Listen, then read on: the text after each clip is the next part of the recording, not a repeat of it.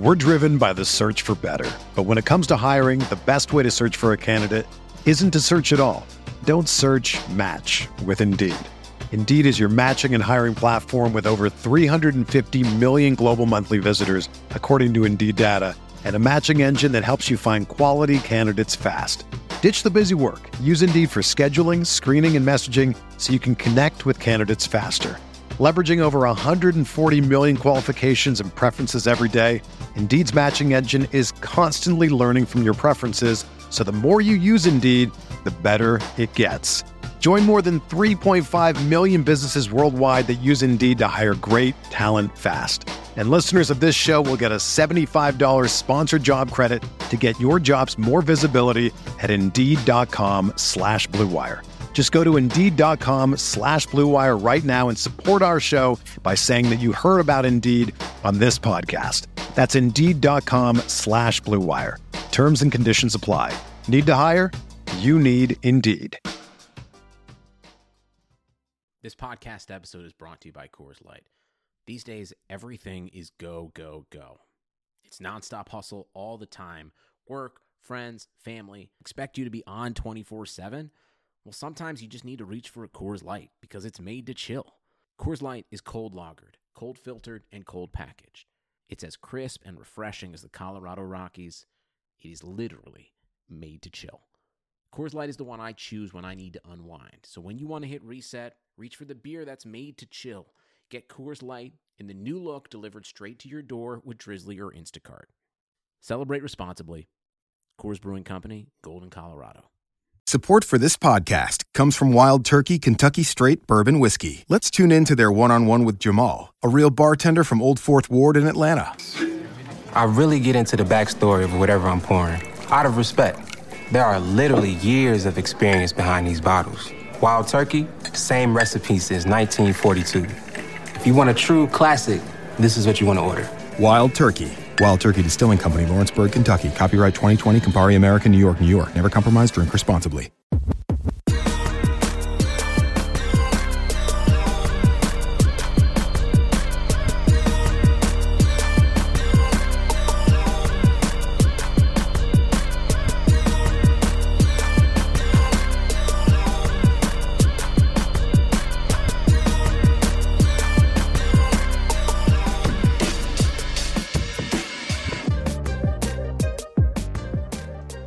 Welcome into the RotoWire NFL podcast, the Thursday edition. I am your host, John McKechnie, joined as always by Mario Puig. I can't believe we're already into week 3 of the NFL season. And Mario, before we dive into the big week 3 slate that we have here, I want to ask you how your fab experience was this week across your leagues. I know that the RotoWire ones haven't run their fab just yet, but with all the giant impactful injuries across the league, I mean, it feels like every single league has had a major shakeup, with the McCaffrey injury, the Barkley injury, Cortland Sutton, the list goes on. People, kind of settling in for the long haul as far as Michael Thomas being sidelined for it seems like for the time being, all of that. So what were the craziest bids that you saw, and how did you approach your fab this week? Well, I'm not that good at fab. I'm not good at managing things like that, and I'm at my best, I would say, during the off season, and when it's kind of more like interpreting ADP and kind of figuring out who the players are and whether their prices make sense. But when it comes to like that snapshot in the moment judgment, I make Andy Reid look like the most well-reasoned, prescient man maybe ever to live. And so I ended up bidding $123 of my $999 budget in my NFFC league on KJ Hamler, and no one else bid $1 on him because I should have known that would happen. But yeah, it was one of those things. Like I still in my like infantile stubbornness, I'm like, no, they're the ones who are wrong. I was smart to bid $123 on KJ Hamler because it was largely like the upside chasing. And I know that KJ Hamler has a low floor. Like he just turned 21 recently. He's a smaller receiver, so he's definitely not going to be like a 12 target kind of guy. And the quarterback stink in Denver too. That doesn't really help. True. However, I feel like he's the best candidate for those kind of like no hope, who cares Rex Grossman kind of chucks downfield. And I'm a little lower on Jeudy than most people. I'm coming around on Fant. I still think of getting some Robert Woods targets, i.e. like they're not real targets. They're just kind of schemed open for him. And I don't know whether he can do more than that. But Hamler's a guy who I'm just really high on, and I think he can kind of be like best case scenario, he really might be a Tyreek Hill kind of receiver. Like he just has that sort of like soul stealing speed that really makes defensive backs trip over themselves at times. And he already showed pretty well in that first 48 snaps or whatever he had. But yeah, I was chasing the upside because it was like, man, Cortland Sutton was drawing so much targets, so much air yardage in that Denver offense, and now he's just gone. And if Jerry Jeudy isn't like a 130 target player now, then KJ Hamler has to do something, or at least like the upside that he carries in this scenario is considerable. And I didn't really expect to get a better shot at it at that kind of wide receiver upside, where incidentally I needed a little help because I have all of A.J. Brown, Jalen Reagor, and Sterling Shepard. So I kind of needed, a home run swing at receiver made more sense for me than maybe the other teams. But man, no one even bid $1 on the guy who just had 7 targets and 48 snaps or whatever in his first NFL game, and probably runs like a 4.33, something like that, really productive at Penn State. So I took the shot on Hamler, and otherwise I was reasonable. Like I think I bid like 140 on Keelan Cole, and I think the runner-up was like 100. I think it was $93 that I bid on Mo Alley Cox, which that's just an instance of me probably being objectively irresponsible because I already have Darren Waller, and obviously I'm not benching him. Sure. I also have Dallas Goedert on my bench, but I still was like, I can't let these guys get Mo for like $5 or whatever. I believe in Mo Alley Cox, so I bid 93 on him, and I think I was only like $40 over the runner up in that one's case. But somebody bid like 300 something on Dion Lewis, and I think 800 out of 1,000 on Mike Davis. Goo. the Davis at least makes a little bit of sense to go heavy on the fab. Not that much because McCaffrey's not out for the season. Right. But like if McCaffrey's on IR season ending, yeah, maybe I'm thinking 800, but probably not even then.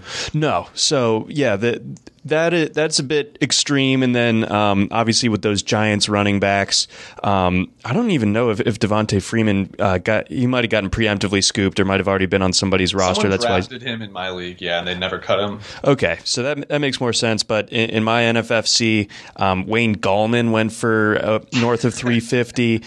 Dion Lewis next behind him, and as far as the highest bid of the week at 273, and both of those overshot the room by 300 exactly in Wayne Gallman's case. So is he even going to be on the roster in a month? He's so bad. He's not good. And then Dion Lewis, well over $200 over the next highest bid put out there. So, whoops, like you were saying there, I'm not the sharpest fab guy in the world, but at least I didn't dump like a third of my fab budget on Wayne Gallman when no one else even ponied up 7%. So feel a little bit better about myself there. And interesting kind of like random number bid on Mo Alley Cox. I did $87 as opposed to 93, and I was able to get him, add a little bit of tight end depth. I have Austin Hooper, but he hasn't been used as much in the passing game as maybe we were expecting just yet. But that was the extent of the Fabapalooza,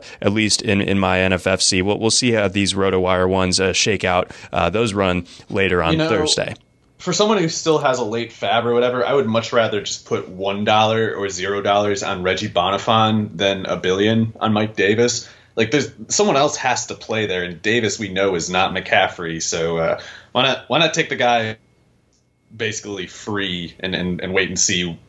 Maybe Mike Davis was a free agent and a healthy scratch last year for a reason after all. That is a really good point there. A nice little hedge. All right, so let's move on over. We got the Thursday night game here. One that's actually kind of interesting, especially with the way that the Jaguars have opened up the season. It feels like they're that team that's going to be in every single matchup, whether they win or lose. But this is one of those matchups where it seems like they should have the advantage and be able to get the W here. 3-point favorites over the Dolphins. Looks like the Dolphins, who got carved up last week by Josh Allen, could be a little bit shorthanded in the secondary with Byron Jones dealing with an injury. Did not practice on Wednesday. That does not bode well. What part of the field does he cover, and how does that change things as far as this Jaguars pecking order is concerned? Because on the other side of that, maybe they aren't able to take advantage of it the way that we would like, because DJ Chark has been dealing with that chest issue. So who's the one that gets the greenest of the green lights going up against this Dolphins secondary on Thursday night? Well, Byron Jones is just outside, and he might have been like a shadow corner for whoever they determined was the number one outside receiver of the opponent.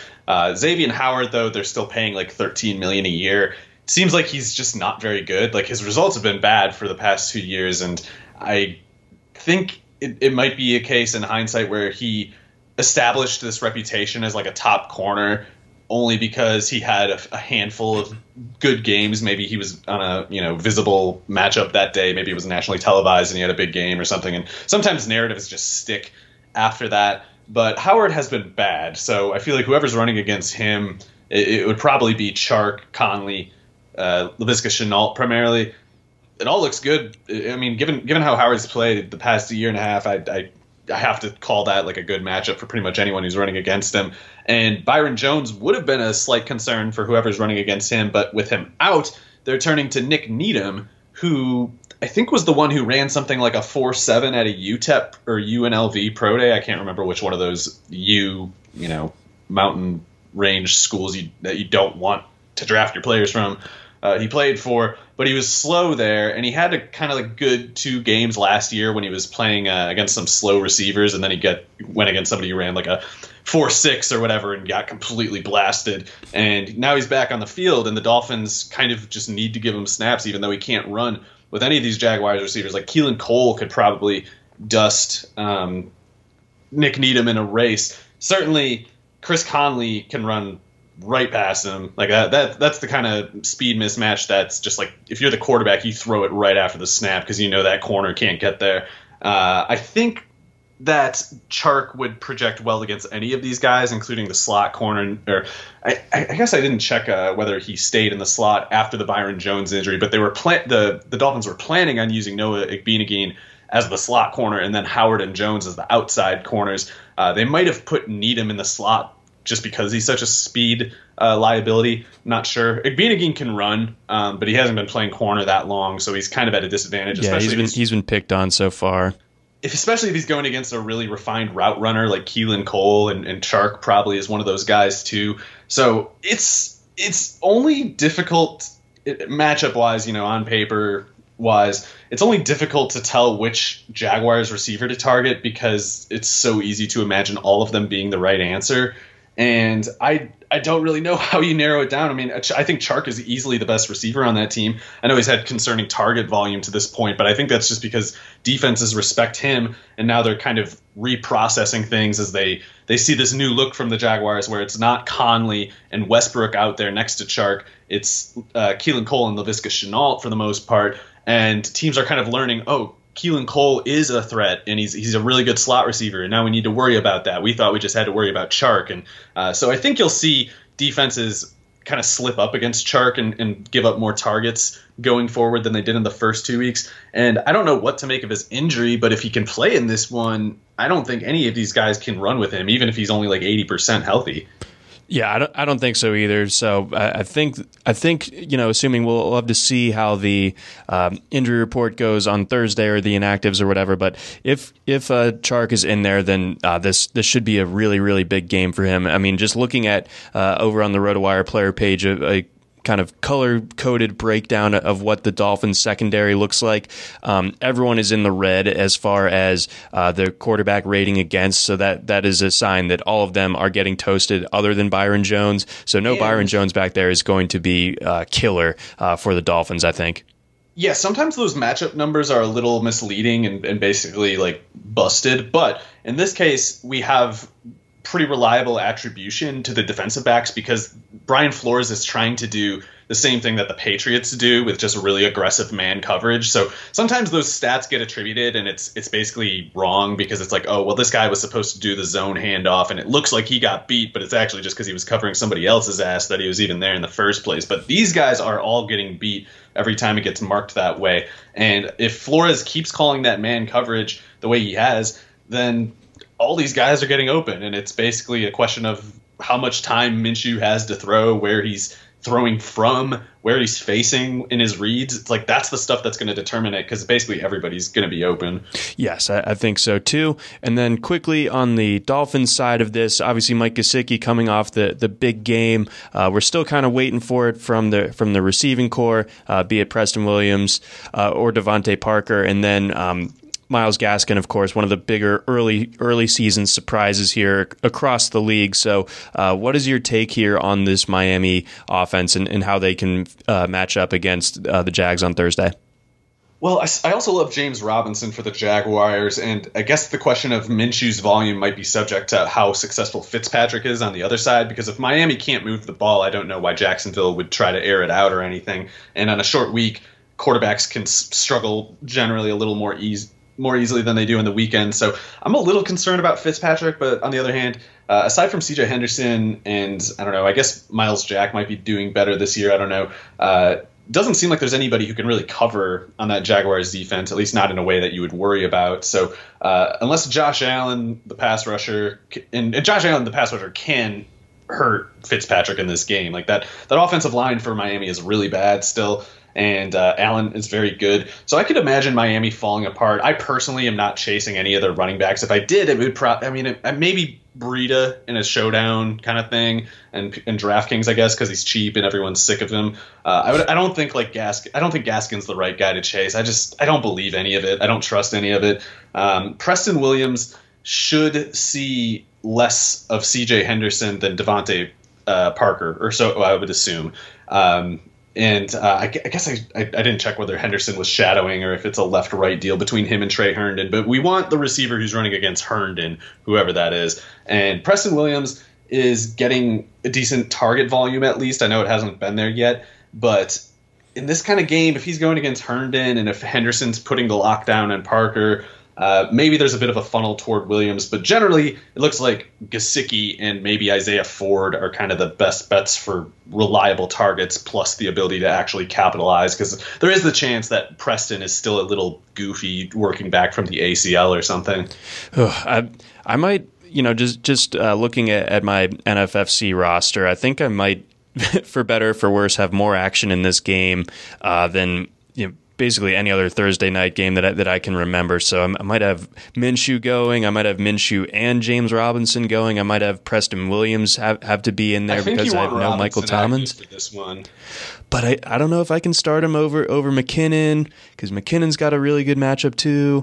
That's good. Fair. Yeah, it's gonna. I mean, I would go with Robinson, but I'm also a Robinson truther, whereas I'm not a McKinnon truther. I'm biased. That's totally fair. I just think the Giants are trash, but also the Dolphins are trash. So it's I'll have to get out of my DFS logic for this one, and not be as concerned with having a running back and quarterback from the same team on my roster or on my starting lineup, to be more specific. Let's move on over to the Sunday slate here. Leading things off, we got the Bears going up against the Falcons. Falcons 3-point favorites in this matchup. I think it was a little bit higher earlier on in the week. It ballooned to the Falcons 3.5 at one point, but now it's settled back into 3. What do you make of this one? I think it's a weird matchup. Obviously, we know through 2 weeks one of the certainties that we have is that you can score on the Falcons, but at the same time, the Falcons have gone against the Seahawks and the Cowboys. Mitch Trubisky is neither Russell Wilson nor Dak Prescott, so are the Bears going to be able to take advantage of this Falcons defense whatsoever here in Atlanta? They should be able to. If it doesn't happen, I guess it's just because Mitch had one of his days, and if he does that, then what could you have really foreseen exactly? It's like, Mitch is capable of failing against anyone, but it feels a little crude and I don't know, harsh to just assume he'll pull something like that. So I kind of err toward well, he should be fine, and matchup wise, it all looks good. I would guess that the Bears defense basically doesn't slow down the Falcons, and as long as the Falcons and Matt Ryan can keep the ball moving quickly, keep a sense of urgency on the Bears offense, then everybody might come out looking pretty good. Certainly, Allen Robinson looks like this has to be a good spot for him to get back on track after last week. He had a really good matchup. It just didn't really happen. Darnell Mooney has been kind of stepping on Anthony Miller's shareholders, and I think that's going to continue because Mooney is good, and I guess Ted Ginn they can phase out and maybe leave enough room for Miller and Mooney, but in that case they'd need to subtract Javon Wims, and they're for some reason forcing him on the field too, so it's hard to find that second pass catcher beyond like a just roulette kind of approach to it, because Miller and Mooney are both good candidates. I don't think Wims is a good candidate, but Miller and Mooney are both good, and yet they're kind of splitting like 50 snaps a game right now, so I don't know what to do with that.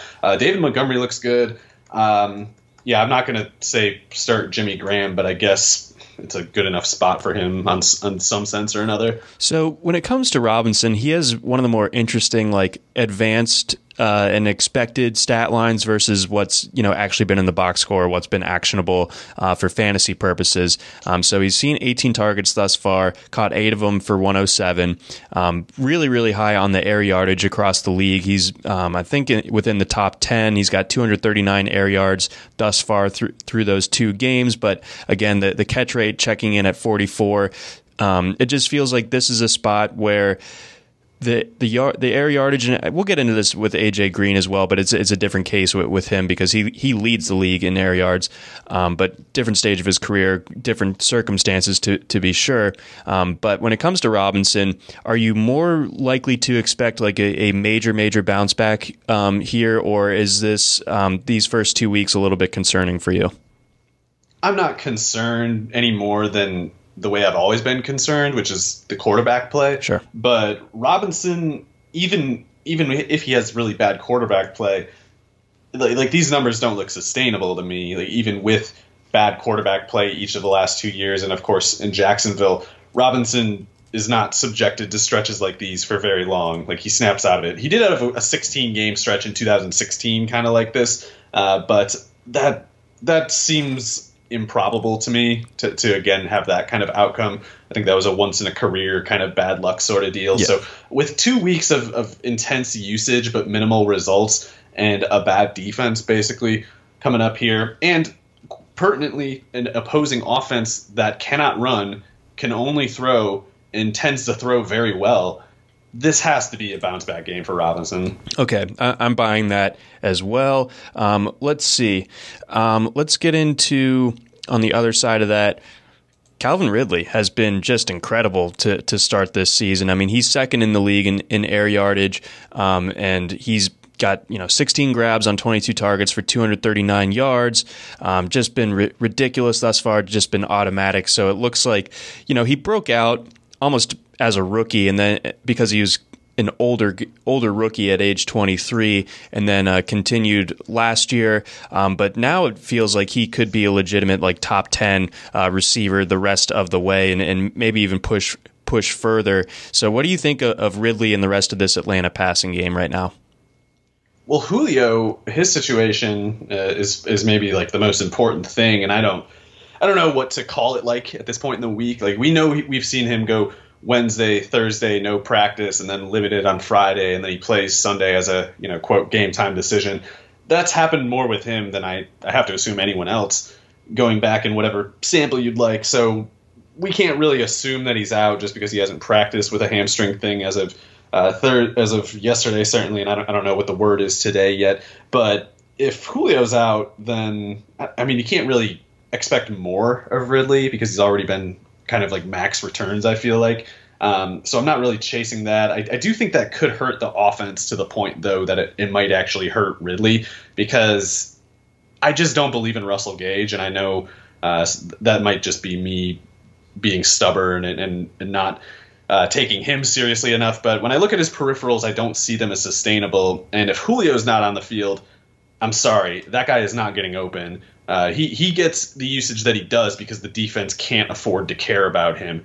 And if Julio's off the field, then all of a sudden, this guy is probably easy to cover. Gage, I'm speaking of. So I could imagine Matt Ryan struggling to the point that they get kind of fewer first downs and fewer subsequent target snap opportunities that have been going to Ridley's benefit to this point, to Gage's benefit to this point. So Julio being active is important for me. Okay. But with that said, Ridley is not a product of this system. It's like he's just in a situation right now where everything is working perfectly because Julio does help him get those extra first downs. Like the offense is overall more healthy because of him, and then Ridley is on his own part, just killing everybody. So if the offense's overall health takes a hit, I still think Ridley will do his part. It's just I think he goes from the perfect best case scenario to one that might be vaguely challenging.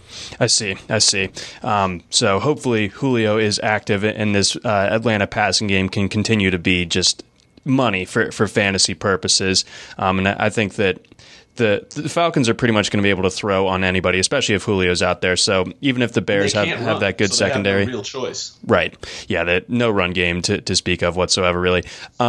Let's move on over. We got the Bills going up against the Rams. Interesting start to the season for both of these teams. The Bills really kind of had to pull it out of the fire last week, and then the Rams. I was definitely surprised in week one. I paid attention to the line movement where it shifted from like the Cowboys being 3-point favorites to the Rams being favored at home to open that one. So I ended up switching my pick on that one on that Sunday and, saw the Rams get the win there, of course. But I didn't know what to make of them last week going across the country against Philadelphia. Philadelphia coming off that brutal week one loss to Washington. But Rams seem to be doing well, and I know this is another situation where they're going to be going across the country, and that's definitely not ideal, doing that 2 times in a row. I forget what their travel arrangements was, if they were like staying at the Greenbrier or something. And then on the Bills side, dominated the first week, and then really, again, like I said, had to pull it out of the fire in week 2 down in Miami. This one sets up as the Bills 2.5-point favorites. Where are you with this matchup? Well, it's pretty interesting as a matchup, and for all the stuff that you said, certainly. But for me, what I'm fixating on here is definitely the quarterbacks, because I guess Goff has made some legitimately good throws, and Josh Allen has certainly made some legitimately good throws. But I think both of them have had it very easy so far. I think in the case of the Jets, in week 1 for Josh Allen, like that's just a defense that he's supposed to beat. The Bills offense is built to beat a defense like that one, and the Jets just weren't really in a position to counter in any realistic way. Like their outside corners can't run with the outside receivers, Stephon Diggs and John Brown, so they should be as open as they're going to be in any other given game. And if his receivers are as open as they're going to be, Josh Allen has kind of a heightened expectation of production, and if he doesn't meet it, that's a red flag. So I don't actually view these first 2 games of Allen, the Jets, and then the Dolphins without Byron Jones, that circus that they turned into. I don't actually consider this anything new. I don't consider this necessarily development on the part of Allen, but a lot of it's possible that it is. Like he could have turned a corner. I just don't think that there's any proof of it in what's occurred to this point. If he has a big game against the Rams, then I will have to seriously reconsider things, because Stephon Diggs is going to get Jalen Ramsey. And Stephon Diggs getting open against Jalen Ramsey is a very different question than him getting open against Bleshwan Austin or Nate Hairston or whoever the Jets had. And then last week, Xavier Howard and Nick Needham and Noah Igbinoghene. Jalen Ramsey and that shadow system that they're using with him and this new scheme that they've got, it's working so far. It's definitely suiting him. And the other 2 Rams corners, Darius Williams and Troy Hill, are looking pretty good too. Now, Darius Williams missed practice Wednesday. I don't know if he's going to be out for this one. If he's out, that does hurt them. I don't know who he's weird. He's 5'9", 190 out of UAB. And they had him playing outside to this point after he was more so playing slot last year. And Troy Hill, playing outside last year, is now playing the slot, which is kind of weird because Troy Hill's the bigger of the 2. But if that persists here, then it would be Hill mostly against Cole Beasley, leaving John Brown against Darius Williams. And I think Darius Williams, if he's playing, is a good corner. Like he seems pretty good. But if he's out, then that's a big green light for John Brown. And in that case, I would like his matchup quite a bit. But it's also one of those things, too, where it's like, John Brown is not the easy one to hit out of Stephon Diggs himself and Cole Beasley. Like, that's, even if John Brown is open, it still requires Josh Allen to make the throw right. Sure. And it might not be quite like it was the last 2 weeks, where every throw that he's getting is super well scripted for him off these play action passes where the defense bites hard and then the guys in coverage aren't good in the first place. And the receivers just, there may as well be like blinking signs on the field for Allen, like throw it here in 3, 2, 1. Like everything is super easy T-ball for him in those first 2 games. And even if Darius Williams is out and even if John Brown is getting open against whoever's left over, I still think it's going to be a much more difficult test for Josh Allen. And the pass rush for the Rams could have a lot to do with that if that turns out to be the case, because obviously Aaron Donald has a way of ruining things for offenses. So if Allen has a big game here, I will kind of be a little surprised. I think he's going to look more like week 1, where he still probably has a lot of usage because the Rams are up tempo and the offense, both pass and run, are channeled through Allen right now. But I think it'll look more like the Jets game, where it's like he's completing 66% of his passes for 6.8 yards, and less like last week against the Dolphins when this basically never happens with Allen, but he had both high completion percentage and high yardage per attempt. And usually you see him just have if he has volume, it's usually because he's just throwing so many passes and running the ball so much. It's not common for Allen to have a game like last week, and so I don't really expect it going forward. Yeah, this Rams secondary a lot different than what was going on with Miami and the Jets. On the other side, we mentioned Allen maybe or maybe not turning a corner. Another guy who I'm interested to hear your take on one way or the other, but with Cam Akers being dinged up with the ribs and Malcolm Brown suffering that pinky injury, Darrell Henderson looked really, really solid last week. It feels like the first time on a Sunday, 12 carries for 81 and a score and a couple of catches for 40 yards. Is he starting to turn a corner? Is he going to end up being the answer potentially in that Rams backfield? Well, I think he can be one of several answers. I really do believe in Darrell Henderson, and I think he's a good player. I feel like last week was so overdue. I started to lose the faith a little bit. Me too. Last week was exactly the kind of player that I thought he would be, so I am optimistic that he can keep up his part, but I still think Malcolm Brown and Cam Akers can play too. So if they're out or limited, then yeah, I like Darrell Henderson. Fair enough, but I also can see them doing a hot hand thing or a matchup sort of fluctuation week to week, situation to situation. So I'm not really getting my hopes up for like I'm not getting my hopes up for a classic Memphis season from Darrell Henderson here. But he should be able to keep making the plays that he made last week. The question is whether this is the sort of defense that'll let him do it. And the case of Goff, and like I know I come across as a Josh Allen hater. I don't really hate him. I hate the media and some of his more obnoxious proponents in the internet and in media who have made him this savior avatar of theirs. I think that's obnoxious. But I have to say, I would be much more surprised if Jared Goff became a legitimately good quarterback than I would if Josh Allen did, because at least with Allen, you've got like the tools that you can leverage, like even if the skills are rough, if you can chuck the ball anywhere on the field at a maximum velocity, and if you can run these credible rushing threats from these various looks, like that's a lot to work with. You can do something with that. With Goff, I think he needs the Sean McVay bag of tricks, and if it's not there, and if he doesn't have a nice clean pocket and a nice low-level stress to play, yeah, he's like a 7-on-7 all-star. Yeah, totally, and like he can just completely fall apart. And I know. Like you look at that Dallas game especially, and that entire first drive was just these fancy handoffs to Robert Woods that the defense was just like, what the hell? We've never even so much as seen a play design like this. We don't know where Robert Woods is. Like that's the kind of plays that Goff always has to his benefit until he doesn't, and then things can get really rough. And going on the road to Buffalo, I mean, granted, I don't want to say Sean McVay will lose a battle of wits or strategy or whatever, but I also don't think Sean McDermott is the type of coach to get surprised or out strategized or whatever. So being in Buffalo and with it looking like Tremaine Edmonds and Matt Milano are back at linebacker, I kind of have to take the Bills' side here because I just don't know if McVay's bag of tricks translates to a context like this one as well as it did the first 2 weeks. And a lot of that's just respect to McDermott and guys like Ed Oliver, the linebackers, Tre'Davious White. I feel like this is a really bad spot for Goff. And if the Rams win, it's basically because Josh Allen melted down in a similar way to Goff, and maybe the gap got made up by maybe the Rams got their victory margin just because I don't even know. I get like turnover, field position kind of stuff. I just don't really see an obvious matchup where they have the advantage. Because what about Levi Wallace? Sorry, what's that? What about Levi Wallace being a potential weak link that they attack? I mean, I know the Van Jefferson pick a lot, but I think Van Jefferson could get open vertically on Levi Wallace. The tough thing there is McDermott knows Wallace can't cover deep, and he's got Micah Hyde and Jordan Poyer so well coached, such perfect fits for the scheme, the concepts that they use, and then just brilliantly coached on top of it.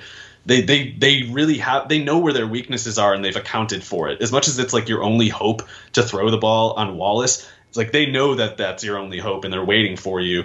So it's McVay might come up with something, but he needs to. Like he needs some tricks in this one to keep Goff from looking like the player he actually is. Okay, yeah, because like you said, we've seen in several different instances across the first few years of Goff's career where when it's on him to win it or he's going up against a tough matchup, he has folded in the past. But the Rams have kind of made me eat my words the first 2 weeks of the season. This is of course a different test here going up against the Bills. Should be a really good game, actually. I was not expecting this to be one of the better games of the week if you showed me this slate before the season started, but I'm excited for this one. I think it's one of the better ones of the early window on Sunday. I will take the Bills in this one as well. Let's move on. Let's get into the Washington football team going up against the Browns. Browns 7-point favorites. I can't trust the Browns covering more than a touchdown, so I'm out on that. I think that the Browns have done a good job as far as addressing its pass protection concerns, and some of that is the offensive line getting a lot better, and I think also the run game helps things a fair bit as well. They have such a good run game. How do they match up here against the football team, and then how does the football team keep this one close? Because it looks like their offense is going to be clunky. So the line opened at 5.5. It's up to 7, and that's with the majority of the public being on Washington. So I guess it's worth keeping in mind the sharp money appears to be on the Browns because it's propelling the line higher, even as most bets go on Washington.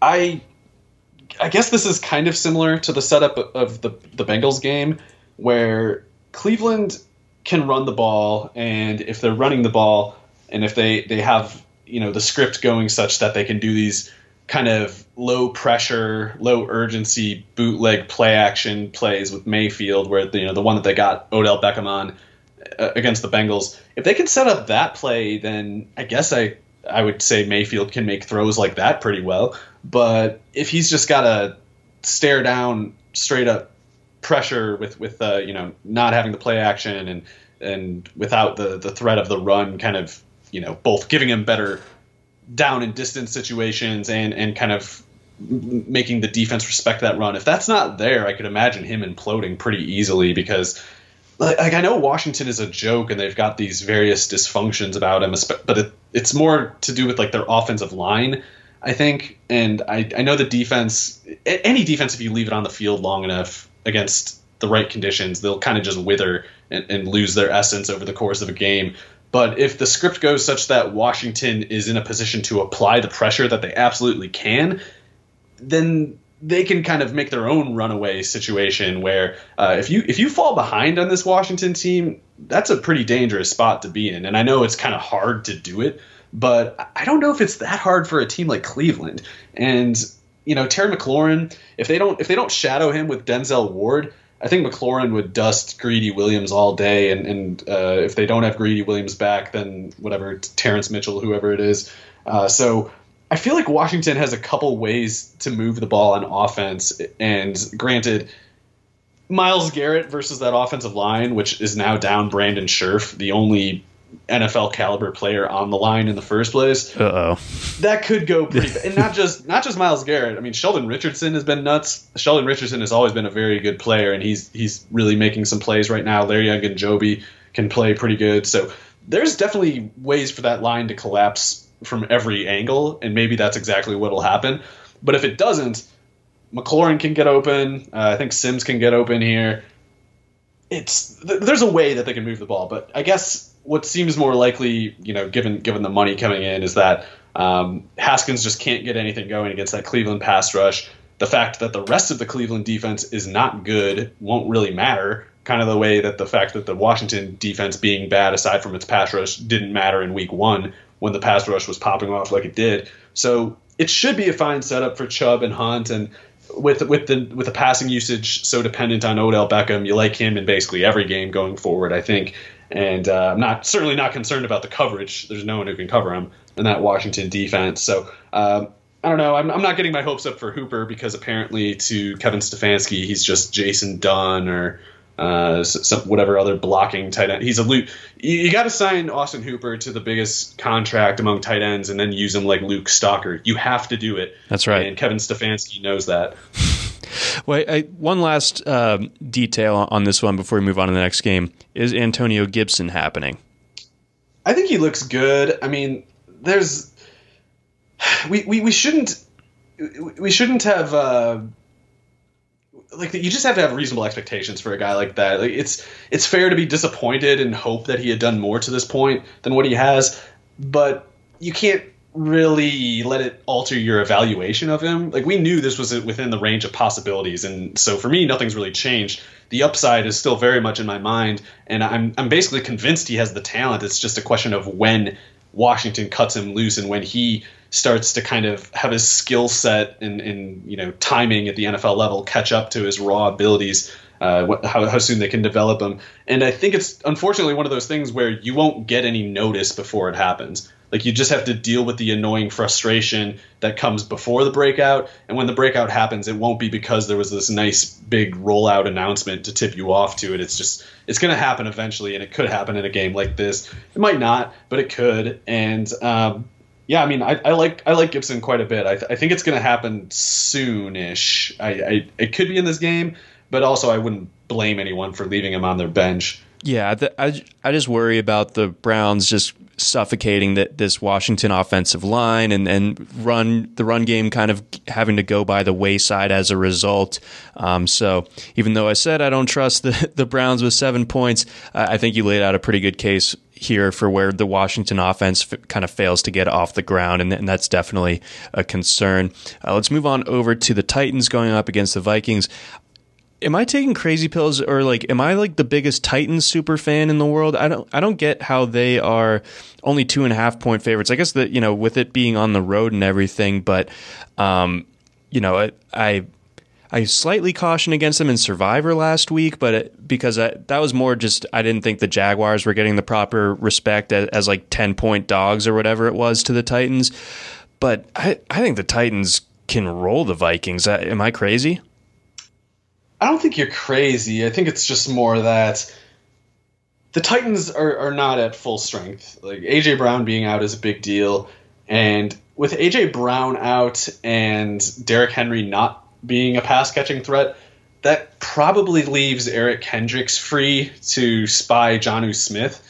And if Jonnu Smith isn't making those big plays after the catch that he has the past couple weeks on very low target volume, then all of a sudden the Titans offense has a very different complexion. Like, that might have been the difference between them struggling and them doing what they've done over the last 2 weeks. And I don't think Kendricks will let Jonnu Smith do that kind of stuff. And I like Jonnu Smith a lot, but it's I think he needs to be running downfield in this game and maybe more so attacking the safeties. And he didn't practice Wednesday, so he might be less than 100% here.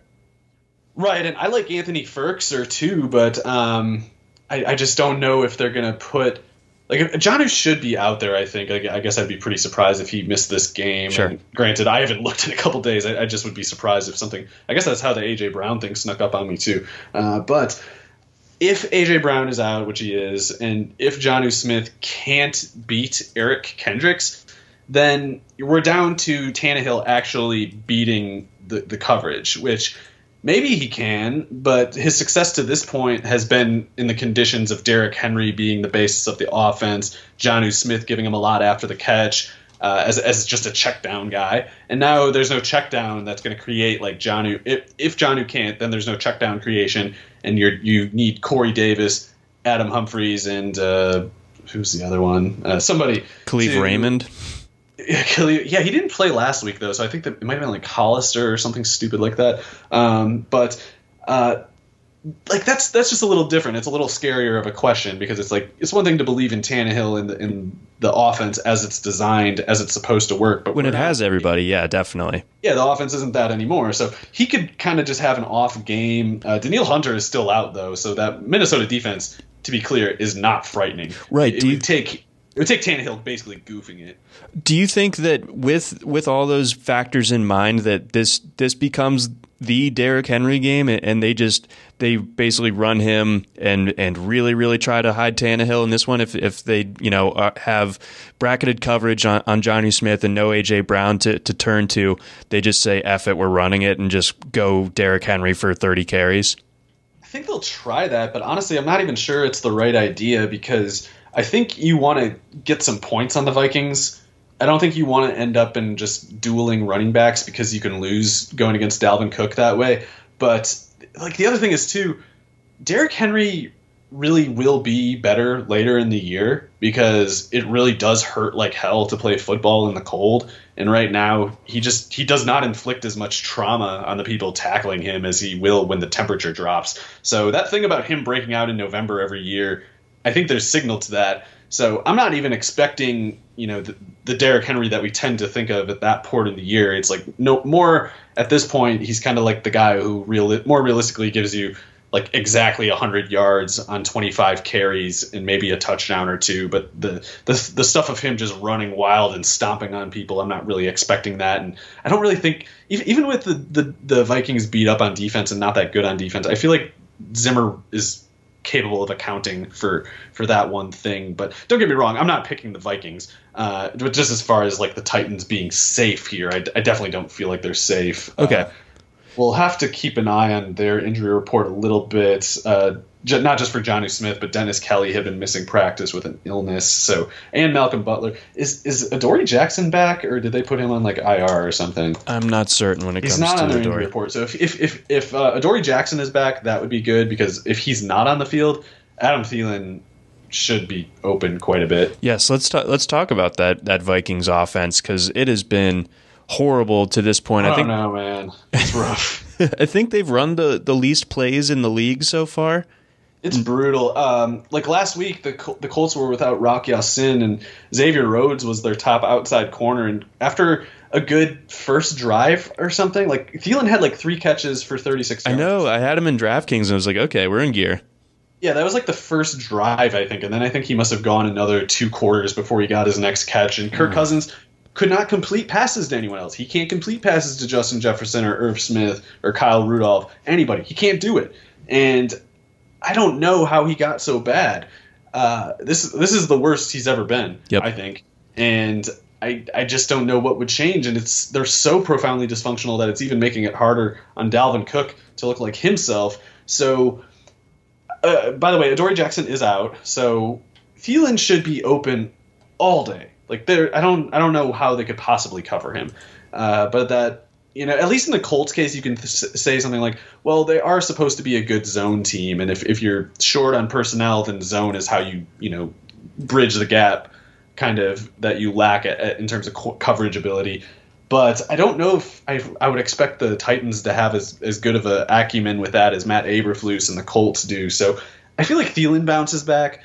I just don't know if it really matters because even as a Tannehill skeptic, I feel like Corey Davis and Adam Humphries should be able to get open against these Vikings corners who are A, not good, and B, are beat up. Like it looks like Cam Dantzler and Mike Hughes might both be out. So I don't know what's been wrong with Jeff Gladney. I feel like he's pretty clearly their best corner prospect, but he hasn't been playing really, so maybe he actually isn't good, and maybe he'll be even more of a liability than Dantzler and Hughes, who are both liabilities in the first place. But yeah, I think the Titans will be fine. I'm not optimistic for big fantasy value in this game, and if it is anybody, I would guess Thielen, I suppose. Yeah, Thielen definitely has a really, really good setup in this one. I will still lean with the Titans to get the win on the road here. Oh, definitely. This one could be ugly. I would take the under. Yeah, it's moved up from like 47 to 48.5. That I don't understand. Yeah, so maybe that's just thinking that the defenses could be bad enough. They're looking at the injuries on the Viking side. It's like they're already bad. It doesn't matter who their backups are. There's not much distinction there. Yeah, don't count it twice. Before we get on to our next game, we got a message from our friends over at Prediction Strike. Prediction Strike is a fantasy sports stock market on which you can buy and sell shares of professional athletes as if they were stocks. Ever heard someone say, I've had stock in this player since day one? Well, now Prediction Strike makes that a real possibility. You had stock in Patrick Mahomes' rookie year? You knew this would happen? Now it's a reality. Create a portfolio of all your favorite athletes and get closer to the game than ever before. To get started, simply visit PredictionStrike.com to create an account. Then deposit funds to buy, sell, and hold shares of your favorite players, just like you would real stocks. Each game is like an earnings report. If the player beats his projections, his stock moves up. It's that easy. You can trade your shares of players at any time as long as the player isn't currently in a game. Get started today by visiting PredictionStrike.com and sign up with code ROTOWIRE to get an additional $10 with your first deposit of $20 or more. Let's move on over to the Raiders going up against the Patriots. This one being in New England. Patriots 6-point favorites in this one. The Raiders obviously 2-0. Got this pretty surprising victory Monday night against the Saints, but I think that says more about the Saints than it does about the Raiders. The Patriots, I thought, looked really good despite taking the loss against the Seahawks on that Sunday night game. They looked really good, I thought, for the most part, and Cam Newton looks really, really good. So if you were an investor in him during draft season, then things are obviously setting up really well for your squad there. But the rest of this Patriots offense, outside of Julian Edelman, kind of rough as far as fantasy is concerned. But what are your thoughts on this game? I think that people are overlooking the Patriots at this point. I'm just looking at the spread. It opened at 6.5. It's down to 6 with the over/under going up a point. Most of the public being on the Raiders. I think they're wrong. I think the Raiders are a team that beat the Panthers, yes, and yes, it was a long way they traveled to beat them. But that's the kind of game that I feel like it only really showed that they're like a 7-9. 8-8 kind of quality team at worst. Like that's the floor that they established, and I don't think they demonstrated any ceiling with it. And then going against the Saints, I'm just chalking that one up to the September Sean Payton, who's always weird, and Drew Brees. Yes, I can see some legitimate long-term concerns there because I do have some concerns with the structure of the Saints offense. But the point is, I'm not giving credit to the Raiders. And going to Foxborough, even in this post Tom Brady, post dynasty situation we have with the Patriots, if you're going to Foxborough, you need to be good. And I don't think the Raiders are good. I think they're average at best. I think they're kind of like a 7-9 team, 6-10 team to me. And the Patriots are more like a wild card kind of. Because I'm sorry, if Cam Newton is playing like he has the first 2 weeks, the Raiders can't compete in this game. I don't think Derek Carr is the kind of quarterback who can beat the press man coverage of these corners. I don't think Ruggs, I don't think Ruggs, Edwards, Renfro are the sort, at least in their current form, to threaten the defensive back personnel of the Patriots. Love Waller, of course, but he's going to get that Belichick bullseye. And if Jacobs can't just go wild on the ground as a runner, I just don't see where they go. And I feel like the Patriots, meanwhile, are going to kind of just throw the ball pretty well the whole game. So I think the Patriots get a lead. To whom, though? Just Edelman? Is Damiere Byrd on your radar? Sure, Edelman, Byrd. Like I just Cam doing stuff. I don't know. I think Cam is playing at too high of a level for a defense like the Raiders to do anything about it. And I think being in Foxborough will help. And I think just as importantly, bring the worst out of Derek Carr. And I think if the worst that Carr Carr has a way of either kind of just having a really good game, or he has this scenario where it's like he's not finding anybody and he's checking down, and then it gets later in the game and then he brings out his worst form. Like he kind of avoid some of those really bad meltdowns that more risk-prone quarterbacks get into, because it's like he just folds in those situations until, truly garbage time comes out, and then he kind of, maybe makes a toothless comeback kind of thing. So maybe he gets a backdoor cover that way, but I don't think he can compete in this setting. I don't really think so either, so I got the Patriots in this one. Let's get on to 49ers-Giants. 49ers favored in this one by 4 points, despite it being in New York. Niners playing on the same exact field 2 weeks in a row, but different opponent this time around, with it being the Giants, not the Jets. Injuries have really, really worsened this Super Bowl hangover for the 49ers. I had some concerns about the Niners coming into this season, but none of them were related to Nick Bosa going down and Jimmy Garoppolo getting hurt and the running backs all getting dinged up, it seems like. Ford, George Kittle. Yeah, George Kittle. Kittle's going to be back, I guess, right? Yeah, I think so. But either way, man, this has just been it couldn't be worse as far as the Niners go. Costly win, and then, of course, a divisional loss to get the season started. They do have a get-right situation here against the Giants, and I think they did stay in the Eastern time zone, so they don't have to go back to the West Coast and then back to the East Coast again. So that definitely helps matters at least a bit here. Giants obviously very shiftless to start the season, or directionless, don't really know what's going on with them. So I like the Giants to win this one, but this, as Vegas is kind of implying here with the 41.5 over-under, like this could be just kind of a gross game. Yeah, I think the 49ers will be fine, and I know the 4 points on the road, especially opening at 6.5 points on the road, that already says that, so I'm not adding anything new there, but I actually think Jimmy Garoppolo kind of just sucks at this point, and I think Mullins will either be no worse or better, and maybe that's just a flippant thing to throw out the way I am right now, but it's like I'm just sick of Garoppolo, man. I'm sick of it. That's okay. I don't think he can throw to receivers. I think he's very dependent. It's like it's all the stuff that's true about Jared Goff, but he's just worse yet, in my opinion.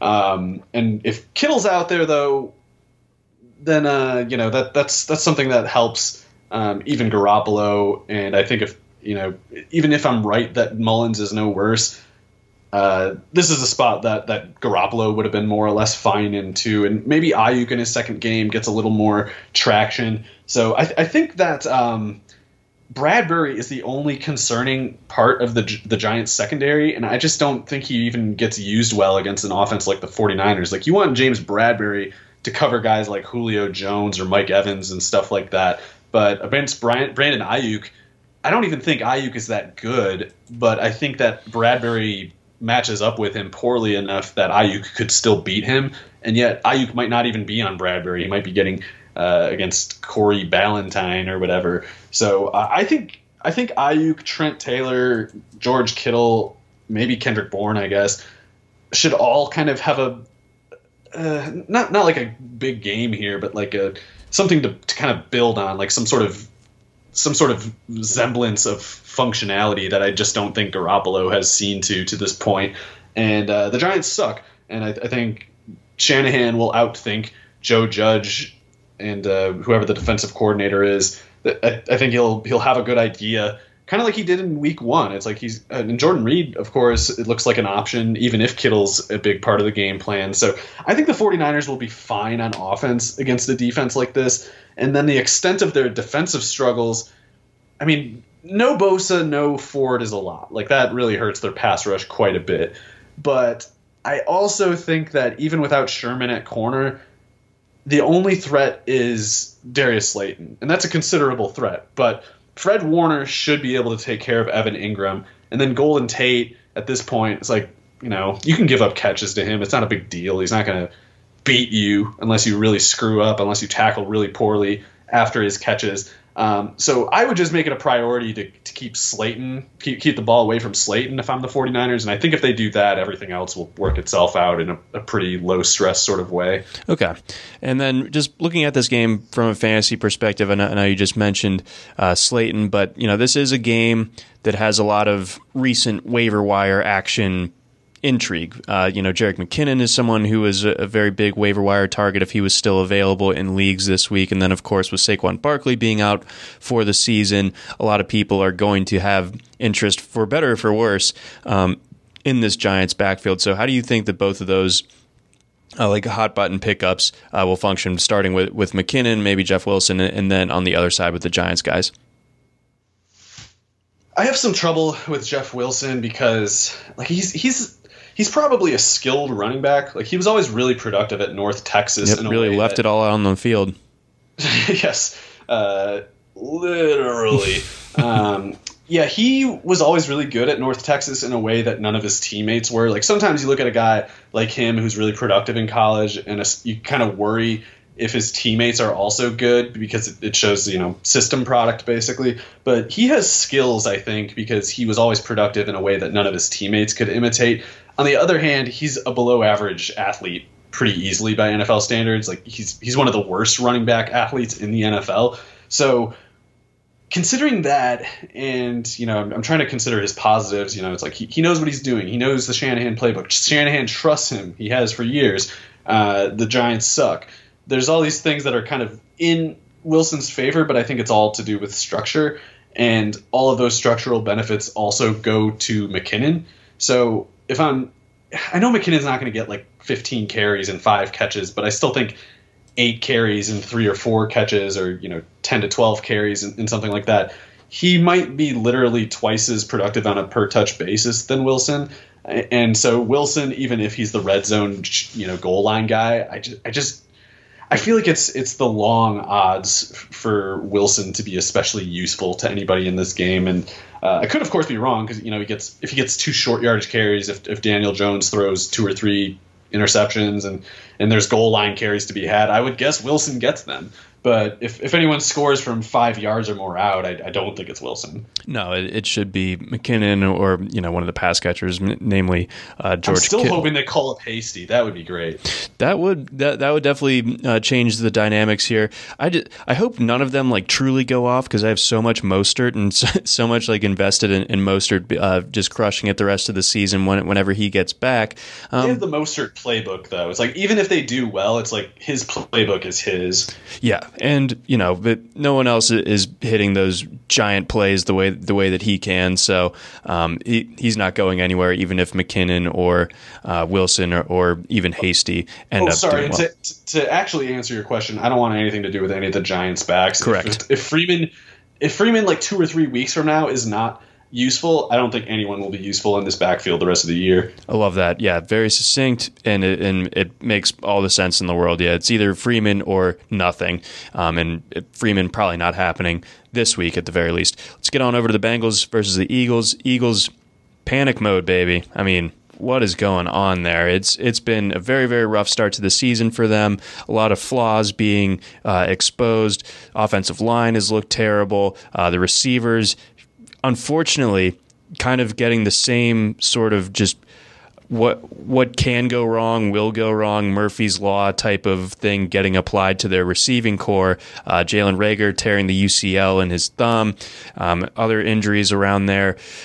It's been really, really tough for the Eagles thus far. I know the Bengals should present a get-right type of situation here, but I still have concerns about this Eagles team moving forward, even if they take care of business this weekend like I expect them to.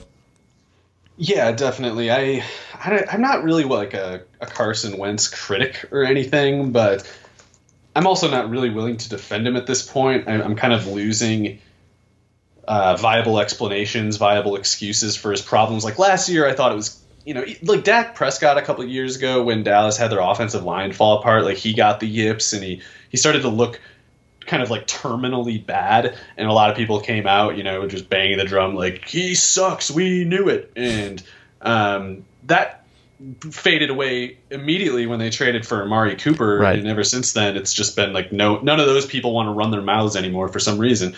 But I am more of a Dak fan than I am a Carson Wentz fan, so I'm not able to work up that level of optimism in this case, and especially when he's had reps where Jalen Reagor and Deshaun Jackson and Zach Ertz, Dallas Goedert were all on the field, Miles Sanders this last week. So I'm not going to say that was an easy matchup going against the Rams, because by most indications it wasn't. It was probably a pretty tough matchup for him. But I still expected better, and especially with Deshaun Jackson. Like, Deshaun Jackson's getting the air yardage and he's getting thrown to, and like none of it's landing, and that at least was supposed to be the one thing we could count on. We were supposed to be able to say, yeah, he's probably going to get hurt, but if Deshaun Jackson is on the field, that's one guy that Carson Wentz knows how to throw the ball to, and it seems like that is off the table, for the time being anyway. So I'm not really. I think that Wentz is still a pretty good starting quarterback. Like, I don't know if he's above average, but I think he's good enough to be your starter. I just don't know if he's in a particularly good place right now. And the Bengals defense is probably bad in the ground game. And like, Miles Sanders should set up pretty good in this game, especially if Geno Atkins is still out. But if Geno Atkins comes back, that could change in a hurry. And but if Geno's out, then I think Philadelphia should be able to run the ball. I feel like those tight ends should be able to get open on those linebackers pretty much constantly. So I'm not expecting a big game from Deshaun or Hightower or Deontay Burnett, Greg Ward, whoever, especially not Greg Ward. But I think that Wentz should kind of like get by with the win here. Miles Sanders does good. At least one of Ertz or Goddard does good. But they do have to they have to get rid of the ball quick, because that Cincinnati personnel on the edge can definitely give Wentz some problems. They can bring the yips out of him. If Hubbard and Dunlap and Carl Lawson are getting shots at him, that's a way for the game to go badly quickly for the Eagles. And on the other side, part of why I'm a little worried for the Eagles is that I feel like Cincinnati has a couple advantages here in the passing game. If the Eagles have Avonte Maddox on the field at corner, playing outside corner, which was an insane idea in the first place. I didn't take that seriously as a possible. I was like, oh yeah, they signed Nickel Roby-Coleman, so now Avonte Maddox is going to be their backup slot corner, which is fine. And they were like, actually, he's going to be our starter, and that's insane. He's a slot corner. He's 5'9". He can't really deal with what comes with playing outside, and he especially cannot deal with AJ Green or T. Higgins. Maddox is like 5'9", 180. He's not blazing fast or anything. So he's not like a Brandon Flowers, Jason Verrett 5'9". Like he needs to be in the slot, and it's because guys like AJ Green and Hilton, or sorry, T. Higgins are going to they're just going to put their hand on his helmet and push down, and with their other hand they're going to reach up in the air and grab the ball and put him on their back like a backpack and walk into the end zone. And I think it's not obvious whether it'll be Green. Well, at first I should say, it wouldn't surprise me if they just bench Maddox. Like, it wouldn't surprise me if we come out this game and Trevor Williams or whoever is starting at corner opposite Darius Slay, because they're going to bench Maddox. It's going to happen. The question is whether they do it before this game. And if they don't do it before this game, whoever's on him is automatic. Like, there's just no question. I don't think there's any kind of safety look you can give to help Maddox enough against receivers like Higgins and Green. So that pass rush is going to keep hitting Burrows, and Burrows could just kind of have a bad game for his own part. But that one receiver on Maddox is always going to be open. Okay, that's important to note. We'll see who that ends up being. But yeah, that's definitely a potential leak in that Eagles secondary, and you know that the Bengals are going to be throwing it a lot. What do you make of Mixon here? I don't know. I mean, I don't like the matchup. I know that. But I remember last year when Mixon kind of had a similar start to the season. It wasn't until like the second half of the year, if I remember right, but he started having big games running, and it wasn't because he had an obviously good matchup or anything. It was just like he started just putting up better numbers, and I don't know what changed in that case. I don't know what we need to change in this case to have a similar result. I'm kind of at a loss with it. I don't. It doesn't make sense to me what's already happened, so I have trouble figuring out what needs to happen next. But I still believe in Mixon as a talent, but I'm kind of, I guess, reaching the compromised conclusion that he's only good if he has space, and the space might not be there anytime soon. Yep, I'm starting to get there as well. So I'm not heavy on the Mixon portfolio this year, but where I do have him in leagues I care a lot about, and not feeling too great about it at this stage. I think you got to leave him in, generally speaking. Yeah. There's some exceptions, but yeah, but I still feel like it's going to be hard for him to return anywhere close, or not anywhere close, but where you got him versus where he ends up this season, I think will be two different places for sure. Let's move on over to the Texans versus the Steelers. Steelers 4-point favorites in this one. Texans, I mean, I don't know what they did to the schedule makers, but that's just not right what they've done to the Texans. I mean, starting them as the sacrificial lamb in week 1 to the Super Bowl champs, and then week 2 against the Ravens, going to Pittsburgh for week 3. I mean, goodness. I mean, if they come out of that 1-2, I will be surprised, and I would have said that before the season as well. But this one, I think the Steelers should be able to take care of business in this one. I know they didn't really finish great against the Broncos last week or anything like that, but what do you make of this game?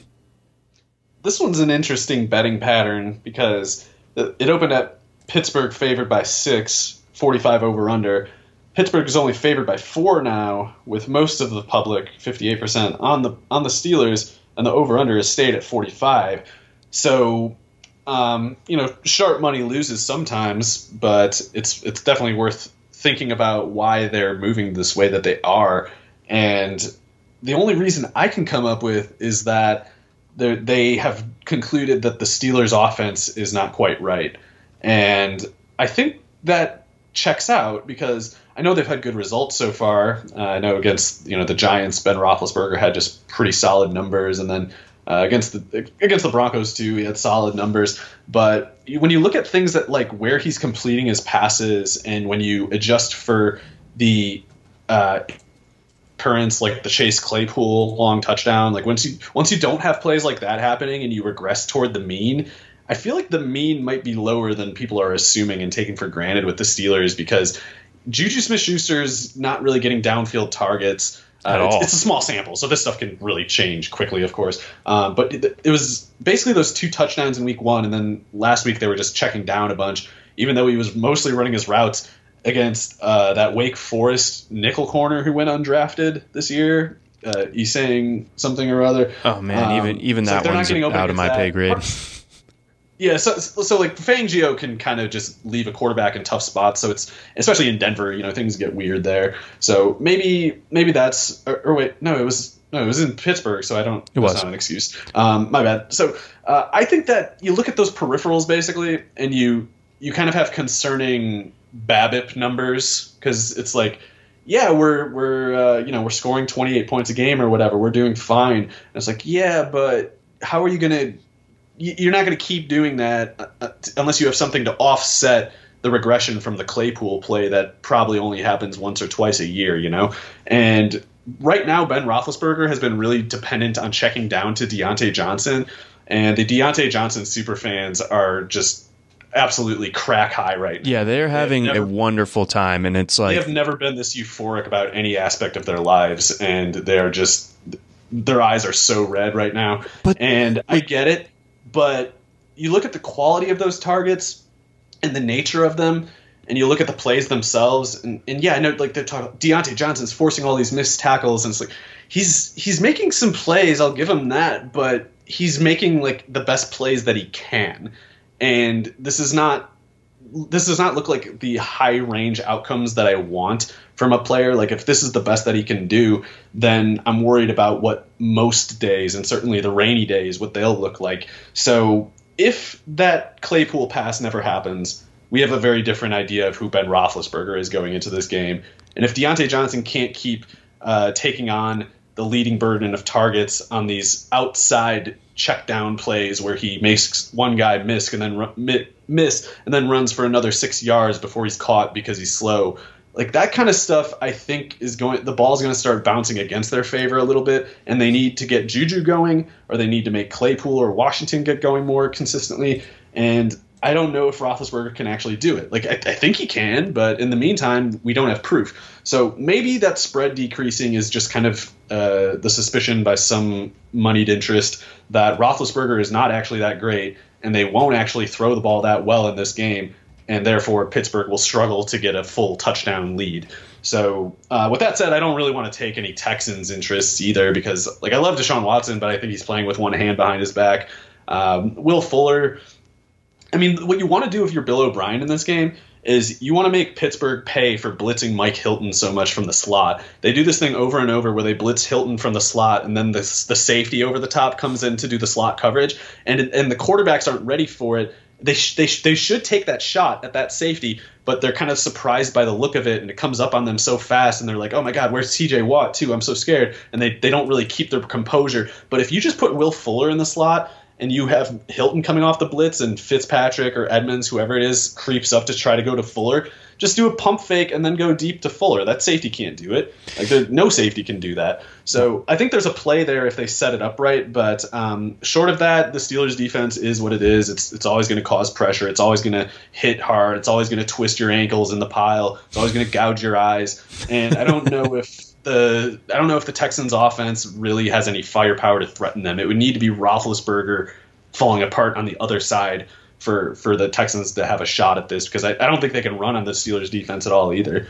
Yeah, no, everyone's going to have struggles on the ground against Pittsburgh this year. Texans obviously will as well. So I do still have like a shred of optimism for David Johnson in season long, but definitely not this week. I think it's going to be tough. Split him out wide. Get him running against those inside linebackers. Both Bush and Vince Williams are kind of quite, especially Williams. Williams just cannot cover. Mm-hmm. So they got to do stuff like that, because the Steelers right now are playing in their mode. They're setting the tone to their liking, and if you go into the game on their terms, you just don't really have much of a shot. Yeah, it's very similar to last year.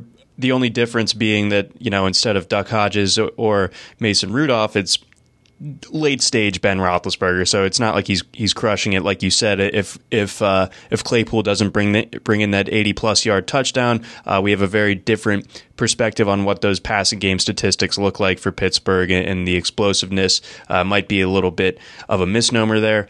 But yeah, Pittsburgh definitely like a defense first outfit, at least right now. And then I guess my last thing on Deontay Johnson and the receiving core. Like you said, it's been a big start to the season for the Deontay guys. Respect. But the catch rate, 58%. Yards per target, 6.5. That's really bad. High drop rate. Average depth of target, just 7.3. So like you said, if he's not making that first guy miss, then he's not downfield far enough to have very impactful receptions on like a per target basis. And then James Washington seems to be a little bit at risk of Claypool taking him over, or at least that's kind of my thought right now. I don't know if it ends up panning out one way or the other, but if you're having concern about any of these Pittsburgh receivers, I think it's probably James Washington.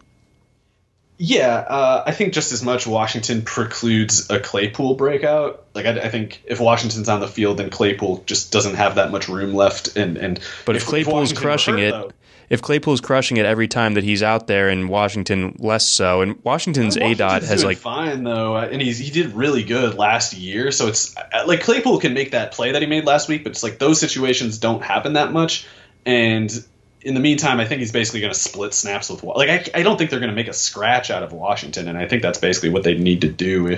But don't get me wrong, if Washington were hurt or something, then Claypool would have pretty clear runway, really.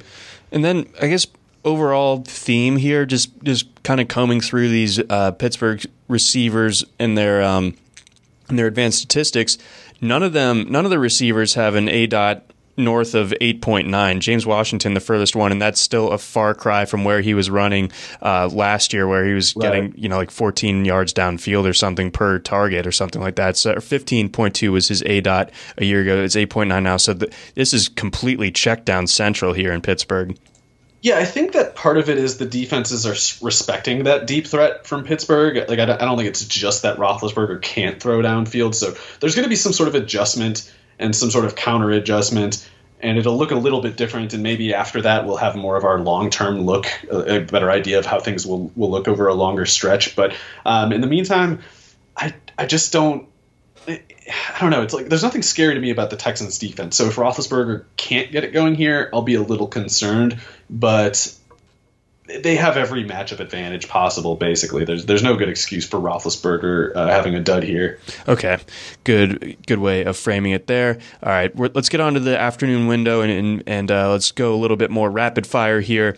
Indianapolis 11.5-point favorites against the Jets. I can't trust Phillip Rivers with that many points, but I also hate backing the Jets, so I don't really know what to do here. What are your thoughts on this game? It looks like there's going to be a lot of Colts chalk this week, including Mo Alley-Cox, which I did not. I was a fan, but I didn't see that coming a week ago. Should be a good game for Taylor. Should be a fine game for, I don't know, Mo Alley-Cox or somebody. But I actually like T.Y. Hilton in the spot. He said he disappointed his grandma, and he loves his grandma, so he's got to. He's going to put on for the grandma. And these Jets corners can't cover him, so I say, why not here? Why not this game? But I think everybody's saying in the fantasy industry, like, never pick a Jet. I feel like that's irresponsible advice in the case of PPR leagues with Chris Herndon, because like we either very specifically need to predict that every game of Sam Darnold's will look like last week, which it won't. Chris Herndon has seen his two toughest defensive matchups of the year between the Bills and Fred Warner. Those are the last two defenses you want to see as a tight end. So Herndon will either catch 80 passes this year or Sam Darnold will complete like 110. Oh, okay. Yeah, I see what you're saying. So like something has to give. You can't just throw incomplete passes and take a sack on every single play. And in between those occurrences, Chris Herndon's catching a 6-yard pass. Mm-hmm. Okay, so it can't be a complete fade of this offense. The ball has to go somewhere. I don't know if you... Well, you can fade it. It's just like, it's to say like there is nothing useful here is too much, because Herndon in PPR will at least get garbage time catches every time he's not playing the Bills or Fred Warner. Okay. All right. So that definitely adds up. Let's move on over to the Panthers going up against the Chargers. Panthers not looking great so far, and this is the non-Christian McCaffrey part of their season. They're going up against the Chargers, who they remind me of, you know, that gif of the guy trying to carry a bunch of stuff out to his car, and then he just falls and drops it all over the hood of the car, and there's water and soap spilling everywhere. That's kind of what the Chargers remind me of right now. The story about their medical staff that came out Wednesday from Adam Schefter was horrible. Like I don't really know what's going to end up happening with that off the field, but seems like it's going to be a Justin Herbert week again. The Chargers did, perform ably against the Chiefs last week, so they should be able to get this one. They are favored by close to a touchdown. I think that says more about the Panthers than the Chargers. Yeah. But what do you think of this one? I kind of like the Chargers to cover because I hate pretty much everything that the Panthers are doing from every perspective. I think they're doing everything wrong. I think they have some nice players, and especially Robbie Anderson is the type of receiver who should be able to beat corners like this, but I don't know if he's going to have time to run his routes with the Carolina offensive line isn't that great. Teddy Bridgewater, of course, not a threatening quarterback.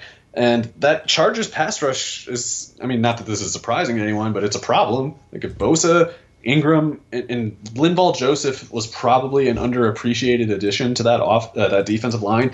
He's a problem. And I think all those guys could cause some damage here. And if Robbie Anderson and DJ Moore aren't getting into their routes, it's just a collapse scenario. And in the meantime, it doesn't look like the Chargers are particularly bad against the run or anything. So I don't know why Mike Davis or whoever else would get much going. So, yeah, I like the Herbert, Eckler, Kelly, Wishbone offense to kind of just put a stranglehold on the Panthers from the start. And maybe they don't get much going right away, but eventually they're going to start bruising them and wearing them out and breaking some big runs, I think. Yeah, that rushing attack in LA could be pretty nasty between Eckler and Kelly. Really looks like that's going to be one of the best return on value early season pickups, or just a really nice draft pick by the Chargers. Anything else to talk about when it comes to this Chargers passing game? Do you think they take a step forward here with Herbert? When it comes to Mike Williams or Keenan Allen, anything like that? I think it's more of a Keenan and Henry kind of game. Mike Williams could have had a touchdown against Tyrann Mathieu last week, but he should be able to beat these guys. But Russell Douglas and the other guy, Troy Pride, are probably better built to slow him than the inside corner is Keenan Allen. So I feel like Keenan Allen, if he's got the easier matchup between himself and Williams, it's hard for any receiver to keep up with Allen in that case. Yeah, I think so as well. Let's get on over. We got the Lions going up against the Cardinals. Lions, pretty tough start to the season here as well. Cardinals, kind of one of the early season darlings, I think you could say. They beat the 49ers and then looked good against Washington. Kyler Murray living up to the hype. It's all Kyler. Yeah, he's ridiculous. I think that's not going anywhere. They are 5.5-point favorites in this one. I think they could potentially run the Lions out of the gym if the Lions are going to keep playing like this. I don't know. What do you think? Yeah, it looks like Christian Kirk might be out with a groin injury, so it should be another big game. Either way, it should have been another big game for DeAndre Hopkins. I guess Fitz should be somewhat busy as well. Given that the Arizona running game could go wild, I guess there's a few ways Arizona could beat them on offense. And then as far as their defense versus the Lions, Golladay is back, right? So he's still questionable, at least on the injury report. But we'll know more by Friday. All right. Well, if Galladay's back, then that certainly helps, and it kind of like neutralizes / puts at risk Patrick Peterson, who probably slight underdog to a player of Galladay's caliber at this point. Free up Marvin Jones to get some easier looks, and Quintus Cephas, Hawkinson, they can pose threats too. So I don't think Arizona is going to like blow them away or anything. I also expect DeAndre Swift to start getting going here pretty quick because Patricia is basically sabotaging him. But I just if you're getting the ball to DeAndre Swift, I don't think at some point I don't think you can do anything more to sabotage him. It's like he's just going to start missing some tackles eventually, and in a game like this, why not here an up-tempo kind of a setting that could turn up-tempo shootout like early on. So yeah, I think the Lions, maybe I don't want that 5.5, but I like Arizona's usual suspects to roll. I like that too. Let's get on Broncos Bucks. Broncos, just the walking wounded right now between the Drew Lock injury, Phillip Lindsay dinged up, Cortland Sutton being out. That really makes it tough here. So I think they brought in Blake Bortles this week. They got Jeff Driscoll back there going up against the Bucks. Bucks 6-point favorites on the road here. It is Denver early in the season. That's a lot to cover. The Broncos defense still, I think, relatively talented and playing pretty well, especially under Vic Fangio. This is a really, really tough one for me to figure out. What do you think? Well, I do like KJ Hamler quite a bit as a prospect. Like I mentioned earlier, he's 3,000 on DraftKings, so I'm going to have to seriously consider that. I know that I like Tampa's three corners as much as anybody, but they're more built to go off against like 6'1", 6'2", 6'3" sort of receivers. Like all of Jamel Dean, especially Jamel Dean and Carlton Davis, they're bigger corners, and then Sean Murphy Bunting is like the skinny one at just like 6 foot 195 or something, which is still probably a little bigger than average for corners. So KJ Hamler being 5'9", 180 and blurry fast, I think he can beat those corners because he's just the last kind of receiver that they really want to cover. Mm-hmm. And the air yardage, the after the catch ability, it all checks out. I don't think Driscoll is worse than Locke. I could be wrong. Could be very wrong. But with Tampa going into Denver, 6 points strikes me as a lot. So I don't know who has. I guess it's Mike Evans basically because he can just kind of box out the Fangio defensive backs. Like I think they're going to be on him because Fangio has a way of coming up with good plans. But Evans is just going to kind of have to go Hulk on them, I think, because it's hard to see the tight ends getting a ton going. It's hard to see any of the secondary Buccaneers receivers. And I'm not exactly a Fournette fan, so I don't really see him as a savior opportunity. Tom Brady is not that good anymore, so if he's not getting help, I think he could kind of look worse than people expect. So I guess I like Denver to cover if it's 6 points, but I don't think anything particularly pretty happens here. Interesting. We started the show and we talked a little bit about Hamler, like you said. I want to talk about Jerry Jeudy for a second. Coming out, we all said it to varying degrees. Like the most polished prospect in this class, like can't fail, but and he's made some plays to be sure, and 2 games is, I'm not even suggesting that he's going to be anything less than very good, but I did not see the drops coming like this. Like that, I don't really remember them being this big of a problem at Alabama, but there have been a couple times anecdotally where he's just like, he's either seen the footstep or heard the footsteps coming, or like turned around before he secured the ball or whatever it was. But 4 drops on 15 targets, kind of ridiculous. And catching only 8 out of 15 targets overall is, I'm very surprised by that. Yeah, I guess the way I see it is, I still think he's good. What I think the issue is here that basically playing in that Alabama Tua, Ruggs, Judy, Devontae, Waddle offense, you never actually learned how to play receiver. Like you just had it so easy, and you dominated all your opponents so much that you never had exposure to kind of like the stress environments that most other receivers do. And in this case, it's the question of, well, what do you do if you're not, wide the hell open and with a quarterback who puts it perfectly on the spot, where right in your stride, and in this scheme where you got, these all-stars all around you. And I think we're just seeing Jerry Jeudy hit a stretch where he's needing to develop this skill set that he never did before. Like he's needing to learn how to deal with adversity, and specifically with contact and, the brutality of the NFL. And I feel like once he gets more exposure to it, he'll have his own counter adjustments to it, and he'll kind of find his way through. But yeah, right now it's not really going. And I think his matchup with Murphy Bunting in mostly the slot, where I think Murphy Bunting is pretty much a worst case kind of matchup for Jeudy. That's part of why I like Hamler this week, especially in tournament settings. Although I guess even in cash games at 3,000, I mean, who cares? So part of that is like I think there's a funnel toward him. If Murphy Bunting is the perfect matchup for Jerry Jeudy, and if Jerry Jeudy continues to struggle irrespective of his matchup, then there might be a funnel toward Hamler and I guess Noah Fant too. So I think those two are the best bets to produce as pass catchers in this game for the Broncos. Not that that's that's a very conditional sort of distinction there. It's not a good thing in a vacuum necessarily, because they could have Driscoll could throw for like 160 yards or something. Right. Yeah. So taking that with a grain of salt, but there have been some instances of Drew Lock not looking great necessarily either. So maybe the drop off won't be. I think Driscoll's as severe. Fine. Honestly, I think he's actually just. He chucks it, he doesn't play like a coward. Not that Locke does either, but it's like that's the worst thing is when a quarterback is afraid to throw it, and Driscoll's gonna chuck it at least. Yes, so that at least is good, and hopefully Hamler will be able to see some of those targets deeper down the field.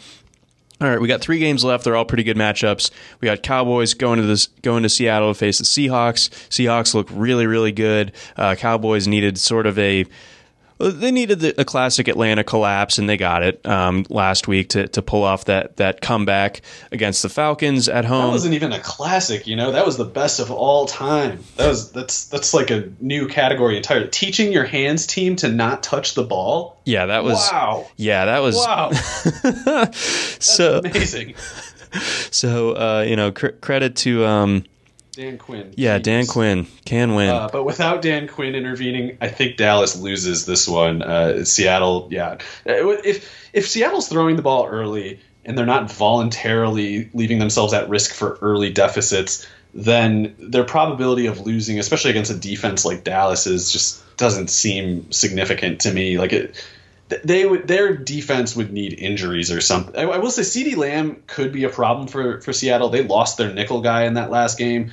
Marquise Blair, and last year the slot was where they were getting killed. They were getting killed at Trey Flowers' spot in the slot. Quinton Dunbar has plugged the leak where Trey Flowers used to be, but the slot could be a problem without Blair. CeeDee Lamb is not the kind of guy you want to have running against your problem spot. So if Dallas gets going, I guess it's going to be that. But it's like, what punch can Dallas throw that Seattle can't match several times over? I can't think of anything. Nope. So I think Seattle might come out of the NFC. I think that they're that good, and Dallas, as electric as they are on offense, and more power to him. The defense, I think, is going to be a problem over the course of the entire season, and the offensive line. I don't know if the Seahawks are going to be able to exploit that necessarily. I guess that's good timing for Dallas. The Seattle defensive line is one of the worst in the league, so Dak should be clean. It's just like you need Russell Wilson to have a turnover that Dak doesn't throw in his own part, and it seems like it's asking a lot in Seattle. Yeah, Russell Wilson, especially like in Seattle, is just in. He's in God mode right now. It's pretty crazy to watch him right now. Let's get on over Sunday night game. Packers, Saints. Injuries to the big headliners at receiver, with Davante Adams and of course Michael Thomas as well. I think Adams has the better chance of suiting up in this one, of course. This one in New Orleans, Saints 3-point favorites in this one. What are your thoughts? I'm kind of worried for Aaron Rodgers and the Green Bay offense just because Rodgers has been awesome in these first 2 weeks, but I feel like this is a tough setting going to New Orleans in a primetime game, and Marshawn Lattimore is probably going to shadow Davante Adams if Adams is out there, and I think Lattimore is very good. I can't tell how everyone else evaluates him at this point, but I guess Marquez Valdes-Scantling should continue to be in a good spot here. Like, he'll be running against Janoris Jenkins, who even at his best, he might have struggled to deal with a 6'4" kind of receiver with the reach that Valdes-Scantling has. So if they send him over the top, there might just be Marcus Williams waiting for him. They probably anticipate the downfield threat posed by Valdes-Scantling. But if it's just Jenkins, if they screw up and just leave Jenkins on him, he should be able to get up over Jenkins or even just run past him. So there's something there. But they need to figure out how they're going to make basically the plays that Aaron Jones did last week, because they can't expect Aaron Jones to do stuff like that every week. Jamal Williams is not a serious NFL running back, in my opinion. So I think the Green Bay offense might kind of take some punches in this one. And as much as I think they have a viable means of winning, it probably has more to do with how I'm still low on Drew Brees on the other side. And that's not just Michael Thomas being out. That's that I think they've made things harder on themselves by having no downfield speed threat, and they won't have it in this game either. Like, Jared Cook is their downfield speed threat. So if you know that and you're the opposing defensive coordinator, you'd be crazy to keep your safeties back. You'd pull your safeties up because you make it harder on the run game categorically, and there's not much chance that Brees will make you pay for it. It's like, what is he going to do? Get the same 8-yard completion that he was going to do anyway? It's like, there's no reason to keep the safeties back. So I think it's going to keep being tough on Brees, especially because Green Bay's got two good-looking corners, not just Jair Alexander, who's awesome, but Chandon Sullivan looks really good in the slot. Kevin King still sucks. I don't know why they even play him, but they seem to be giving him enough help or whatever, and I think it's looking like another rough game for Brees. Yeah, so the over-under here at 52.5, I am kind of like tempted on the under in this one. I think the defenses could kind of rule the day here, especially if Adams kind of gets removed from the equation for Green Bay, and then, of course, the Saints really tough against the run to at least start the year, giving up just 3.3 yards per carry, so maybe that causes some problems for Aaron Jones and keeps this score down overall. And like you said here, with the Saints and their offense and Drew Brees and how he looks, especially without Michael Thomas, not the same offense that it was in 2018 or 2019. Let's finish it out. We got Chiefs going to Baltimore to face the Ravens. This is, I've been looking forward to this game for a long time. The fact that it's a Monday nighter, all the more electric. This should be great. I know the Chiefs aren't coming off their best performance. The Ravens coming off of a pretty easy game in Houston this past week. What do you make of this matchup, Baltimore minus 3.5? Yeah, maybe the Chiefs were looking ahead a little bit last week. You can imagine Andy Reid saving some tricks for this one. I don't know what I think of the Baltimore defense exactly. Like, they're good. We knew that, but I can't tell if they're the kind of defense that I would fear, especially when you're talking to a quarterback as good as Mahomes. But the Chargers have given Mahomes something to fear, and I think that the Ravens are probably a better defense. Not strong in the same spots the same way, but in terms of the sum of their parts, I kind of fear the Ravens defense more, especially in Baltimore. So I think that it looks like Travarius Ward will be back for the Chiefs, and he's a big upgrade at corner over whoever the hell they had in his place last week. But he's the kind of guy who I think will basically remove Boykin from the game if he's in the field. That's not the big problem, of course, when you're going against the Ravens and Marquise Brown. it's going to have some kind of combo of like Tyrann Mathieu when he's inside, and then Juan Thornhill. I think it's just going to like double him every single play, and I don't know what that means exactly. Like, if they do that, I think they'll be at profound risk for some kind of rushing misdirection. Like, you can't put two guys following one guy without leaving a gap unaccounted for eventually. And if they do that too many times, and if the Ravens find a way to key on it, then you might see the Ravens rushing game just all of a sudden go in this unstoppable kind of mode.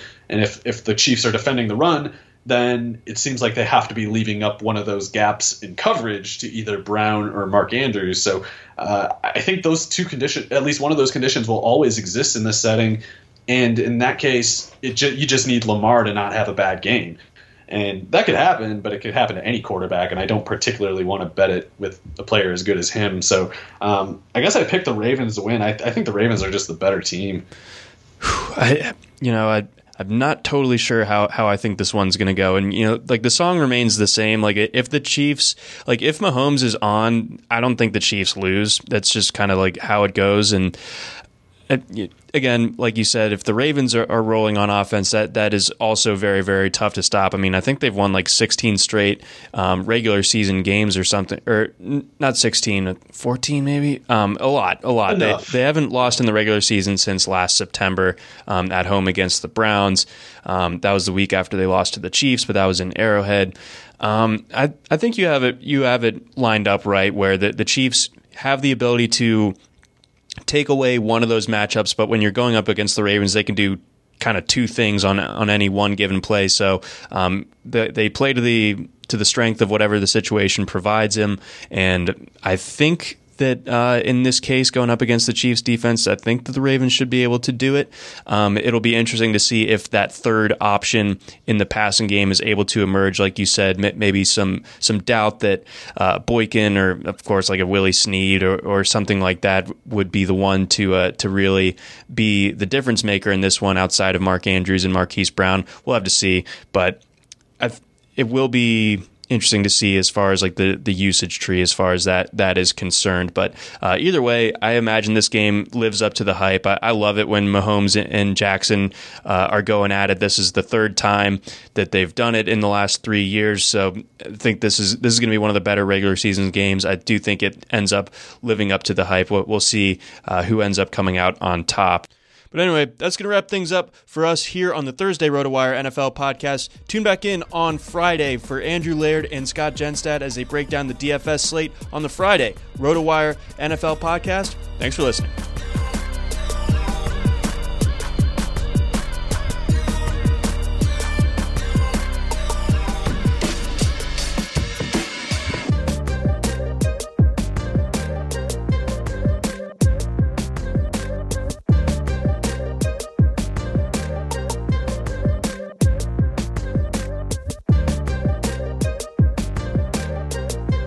Everyone is talking about magnesium. It's all you hear about. But why? What do we know about magnesium? Well, magnesium is the number one mineral that 75% of Americans are deficient in. If you are a woman over 35, magnesium will help you rediscover balance, energy, and vitality. Magnesium supports more than 300 enzymatic reactions in your body, including those involved in hormonal balance. From functional medicine doctors to mental well-being and female hormone experts, we all know that magnesium is the one mineral to improve all aspects of well-being and health. But which one?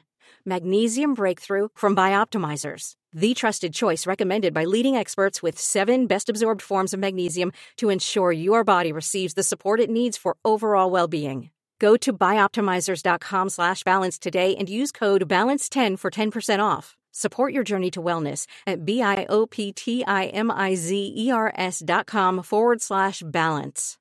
Magnesium Breakthrough from Bioptimizers, your foundation to optimal health and vitality.